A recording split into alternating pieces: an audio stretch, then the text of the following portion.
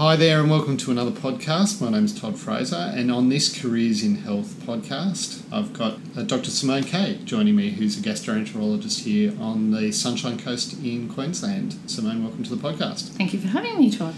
Where did you first develop your interest in gastroenterology? I was a junior doctor in Adelaide and I was attached to the gastroenterology firm and I really enjoyed it. I thought the camaraderie and the education was really great. They were very encouraging. I was not the most confident when it came to doing the exams, and I actually didn't apply for any specialty advanced training programs, and the professor came and asked me to apply, and I thought, okay. So when I did get my fellowship, and I had applied with a very brief letter of please let me apply, I went to the interview, and that, it was quite good. At the time, gastroenterology was very competitive in that it was a high income specialty if you went into private practice, and so there was a lot more applicants, I think, and hence I'd been a little bit dissuaded, as it was a predominantly male profession as well in Adelaide at the time. What was it about gastroenterology that grabbed your attention? I very much enjoyed the clinical aspect. I think people come in with quite distressing symptoms. We're very welcome to talk about breathing difficulties or heart pain without a lot of embarrassment, whereas I think people talking about perhaps gastrointestinal symptoms in particular, and perhaps not so much hepatological, can have a certain degree of discomfort. Some people are very uncomfortable knowing what is normal, gut function. Then when it comes to more awkward symptoms like incontinence or urgency and the impact it can have on your quality of life, can be quite rewarding when those can be improved, and sometimes improved with very simple measures. So you can have a quite significant impact on people's existence. Yeah, and not the same as perhaps being an oncologist and curing lymphoma, but I think so. Yep. So what do you do on a daily basis? So you've got a practice here in the Sunshine Coast. Yeah. What's the sort of usual daily activities? So I'm in full-time private practice now, having spent probably the first 20 years of my career predominantly in public. I have structured my work balance such that I spend Monday to Friday in clinical care. I predominantly do consultation every day. I have 8 endoscopy sessions a month, so I am not the busiest endoscopist on the Sunshine Coast, but I have all afternoon lists so I can run them as long as I need to. And I do not do any direct to scope, so I consult everybody and talk about their symptoms and work out what procedures we need to do, and even indeed they do need procedures. So there's no high turnover in that regard. It's much more directed and perhaps personalised, and I quite enjoy that. I, by nature of that, I suppose, attract a certain type of patient who is very interested, wants to discuss their symptoms, usually isn't worried that they have cancer, so they're not want to just be in, out and have a scope. They want to solve some symptom problems that they have, and so you're working together to get there. So I will see probably about 40 plus patients a week for consultation, and then I'll have my scopes on top of that.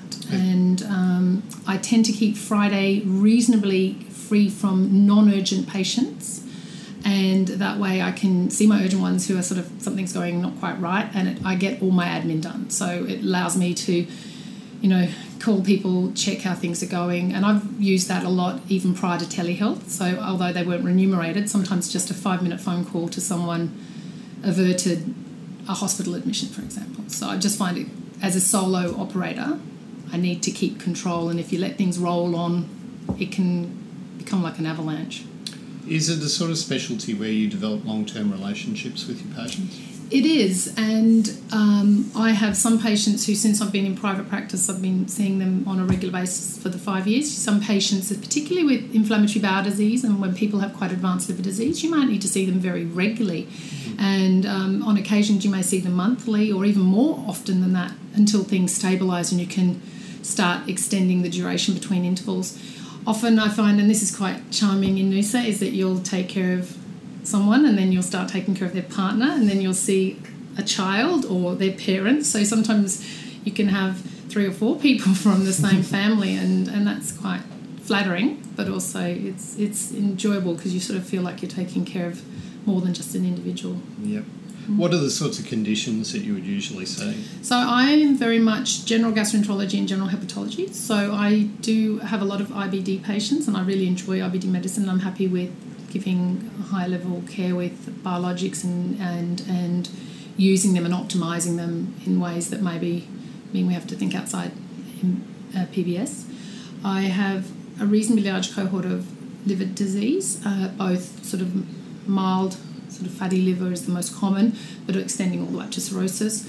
I do not manage the liver cancers. I send them to specialists. I don't have the volume to be able to offer that level of care, and in the private sector it can sometimes be unaffordable anyway. And certainly, you know, we can work and take care of people all the way up to their liver transplant. That's quite nice, you know, to see them, and then you don't need it. They don't need you anymore, or not very much.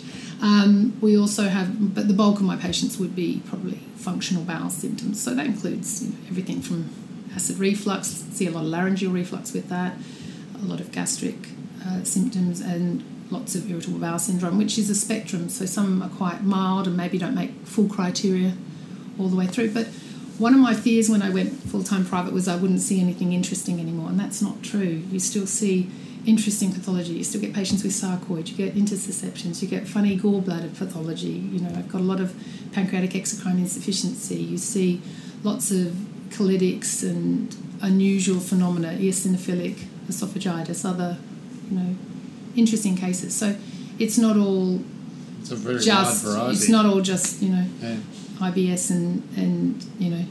Yeah. I was going to ask you, you mentioned you're now full-time private. What is the difference that you've experienced between the two systems? When I first, coming back to one of the reasons I quite like the idea of gastro, was that I remember very early on meeting a group of gastroenterologists who are all women from the East Coast, because there was none in Adelaide at the time.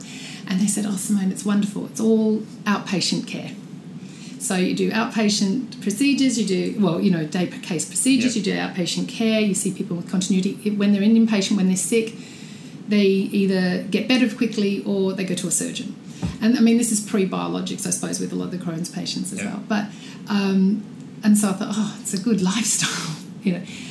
Whereas that changed a fair bit. Okay. I worked for 10 years in the UK in the NHS, and my experience there was that it was very busy. We'd have 40 patient load, and you'd need to cancel your outpatient commitment to manage that number of patients. Wow. Often you'd be on call a lot for GI bleeds. I've done GI bleed weekends where you've done 20 scopes over a weekend, which is not onerous, but it's a fair volume. Yep. So I think it's changed that it is a lot more inpatient. I think that historically a lot of abdominal pain, diarrhea, maybe even a lot of liver disease used to go to general medicine, but I think general medicine's almost dissipated a little bit. It's not, it's still around in certain institutions. We're incredibly lucky in Noosa that we have the general medicine team, but in some places it tends to get sent to subspecialties much more quickly, and so they are bigger firms, busier firms. There's less time maybe to commit to them when you're trying to balance that still heavy outpatient load and procedurals as well. It sounds like from what you described that there's a nice balance between consultation work and procedural work. Is that the case? For me there is, because I enjoy doing procedures and I try to do them, you know, very well, but I'm at the point, I suppose, where I've been doing them long enough that if I'm not doing them every day, I don't feel I'm de-skilled. Yeah. You know, whereas perhaps if I had only been just coming out of my fellowship and I went straight into full-time private practice, probably you need to do quite a number of thousands of, you know, difficult procedures to feel like you're really on top of your game. Yeah. When you get out of bed in the morning and you're about to go to work, what are the things that you look forward to about your working day? I enjoy that I've chosen to work in a practice that's not just me, my practice manager and my receptionist. So when I come in, there's, you know, 10 or 12 other people in the office, even though we're complementary and we're not working together, we're individuals. So it's nice to have contact. I think during COVID that was shown really well when we were all working at separate locations but in constant communication, that it was just more pleasant working face to face for us, and it was more pleasant for the patients as well. I actually find that I really enjoy seeing my patients. I actually really think I'm very lucky. We always are saying, we've always got such nice people to see. Yep. And maybe that's because they're valuing their care, that they want to be seen, they want to work together, and they want to try and make things better. And that makes it an easier thing to do when you're both trying to establish that plan, rather than trying to... Perhaps in the public system, occasionally people are there because they're really unwell, and the advice you're giving maybe isn't something that they're choosing to hear. Or It's interesting. You mentioned that there are a number of people in your work environment. We don't practice in isolation. Who do you have relationships with in the health system on a sort of a daily basis? Yeah, so on a daily basis, and it can change, but if we looked at a weekly basis, I use other physicians. Yep. So because I'm not full-time based in a hospital and my rooms are separate from the hospital, I often liaise a lot with the general physicians, and I can use them quite a bit when I've got someone who I actually think does benefit from a general physician, for example, to help with managing the cardiac, neurological and their diabetes type management, and it's often renal impairment that doesn't require a nephrologist or those sorts of things. And certainly with inpatient care, I'll often try and do shared care with them, just to make sure that as a gastroenterologist I'm not trying to overstep my reach. I'm not an expert at those areas. I have some general surgeons that I refer to a lot and use, and I have a selection of who I'll use. So if I have fetal incontinence, there's some colorectal surgeons that I will use in preference. If it is upper GI, then there's plenty of good surgeons locally. If it's bariatric, I have good rapport with several bariatric surgeons. So depends on what we need to do. Yep. Similarly, within gastroenterology, although there's no one else located where I am, I have great connections with, getting outpatient investigations, so capsule endoscopies, which I don't perform, esophageal manometry and pH studies, and I can liaise with my colleagues for those. I use allied health a lot. I have fostered good relationships with half a dozen very capable dietitians who are very gut focused and have upskilled where they needed to or wanted to. So that means I can sort of cover any area, whether people in Gympie or down in Maroochydore.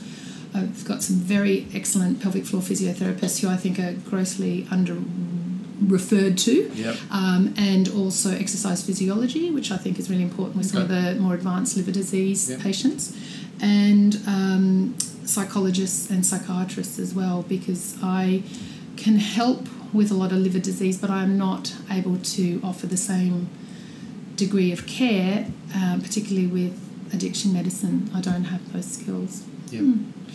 What are the things that irritate you about your specialty now that you've been in it for a while? Are there things that grate or frustrate you?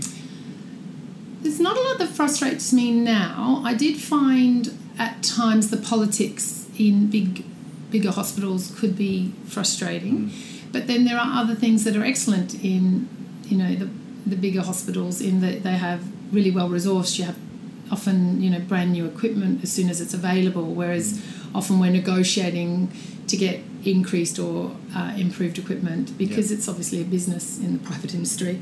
I think the things that irritated me in terms of having access and getting time with family when I was working in that other environment are now up to me to decide, and I think they've improved a lot. So I'm not particularly irritated with anything specifically, except, and these are changing, I think historically a lot of the colleges are represented by academics. So, there'll always be a professor or someone with they might do some private work, but they'll be predominantly public and they'll have that agenda. And it's only relatively recently that private practice is being recognised. And I think people undervalue how much work is actually done in private practice. A lot of the patients who go to private practice are not insured.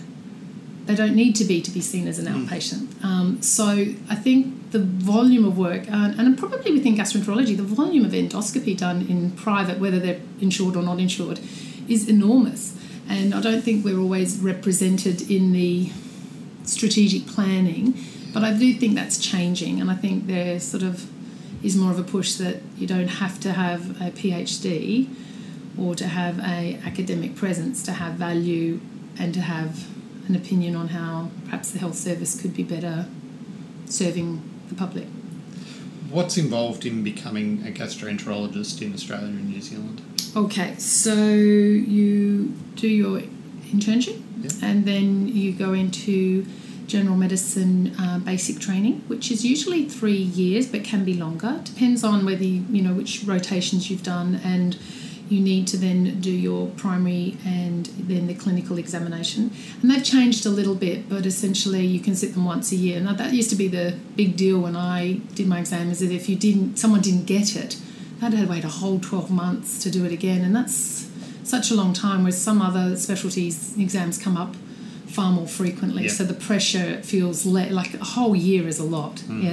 Then you apply for advanced training, and it is a 3-year advanced training program, of which you've got 2 core years and 1 can be clinical, or some people will choose to start a PhD or do other things.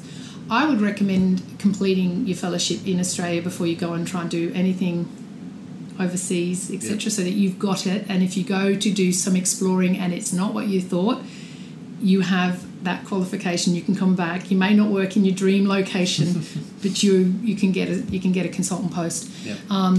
That would be, rather than trying to negotiate maybe spending a year in Europe or a year in America or something like that. There is no exit exams at the moment, but I'm sure that may change over time. And then we have CPD that's ongoing, and that's changed a lot. We do it through the Royal College of Physicians, so they've changed a bit. It's a lot more focus on audit and less on being able to count your journals and things like that, I'll say. And that's probably a good thing, trying to make it more balanced. Certainly, if you go to a conference, you can get plenty of CPD, and that's one thing I noticed, say, last year.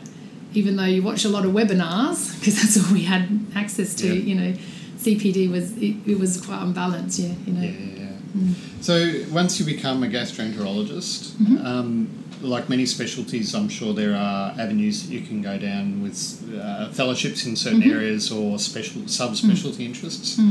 What's available to gastroenterologists? I think there's quite a wide variety. So I initially did hepatology as my specialty, and then decided I didn't want to do that as a full-time, and transitioned over as a consultant more than 5 years out into doing back into more general medicine. And I was lucky that the institution I was working at, I did a lot of IBD, biologics, and so although I don't have a PhD or any extra training in those, I feel like I've had reasonable volume of clinical experience, and I've worked in a team where we've gone through that decision-making process that multidisciplinary teams do.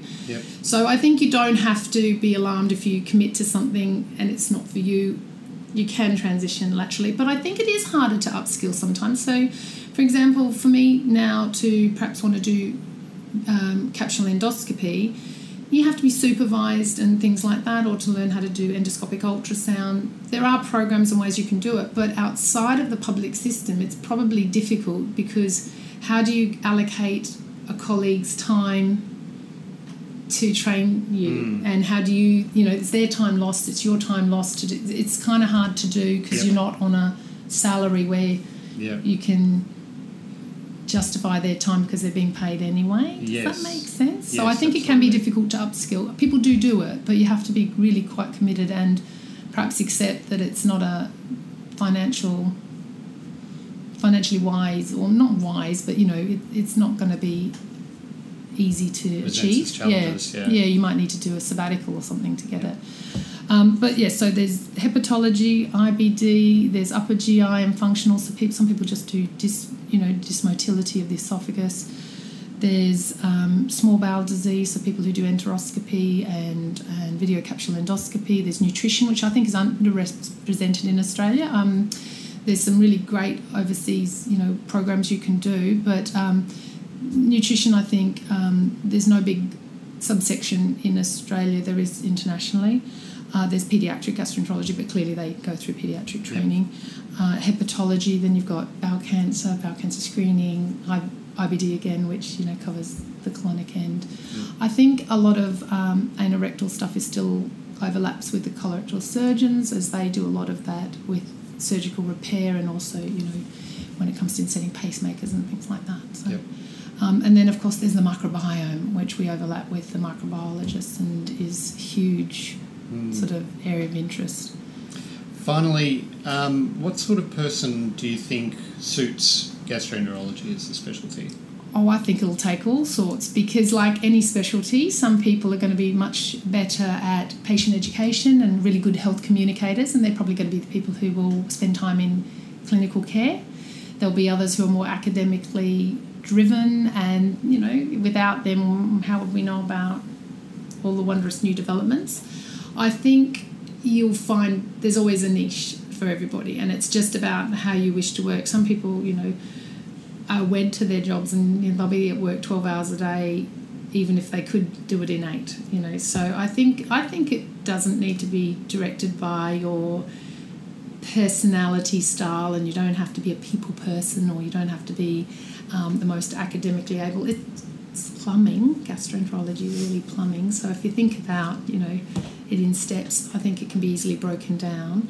I do think that there is an increasing volume of females going into gastroenterology. I think it's a great thing. I think it's going to create a lot more acceptance of part-time employment, and that's probably a good thing, because I think it is amenable to that. Yep. As long as you get your training in. Yeah. Simone Kay, thanks for joining us on the podcast. You're very welcome. Thank you. Thanks for joining me on the podcast today. For more great interviews just like this, please visit our website at oslercommunity.com.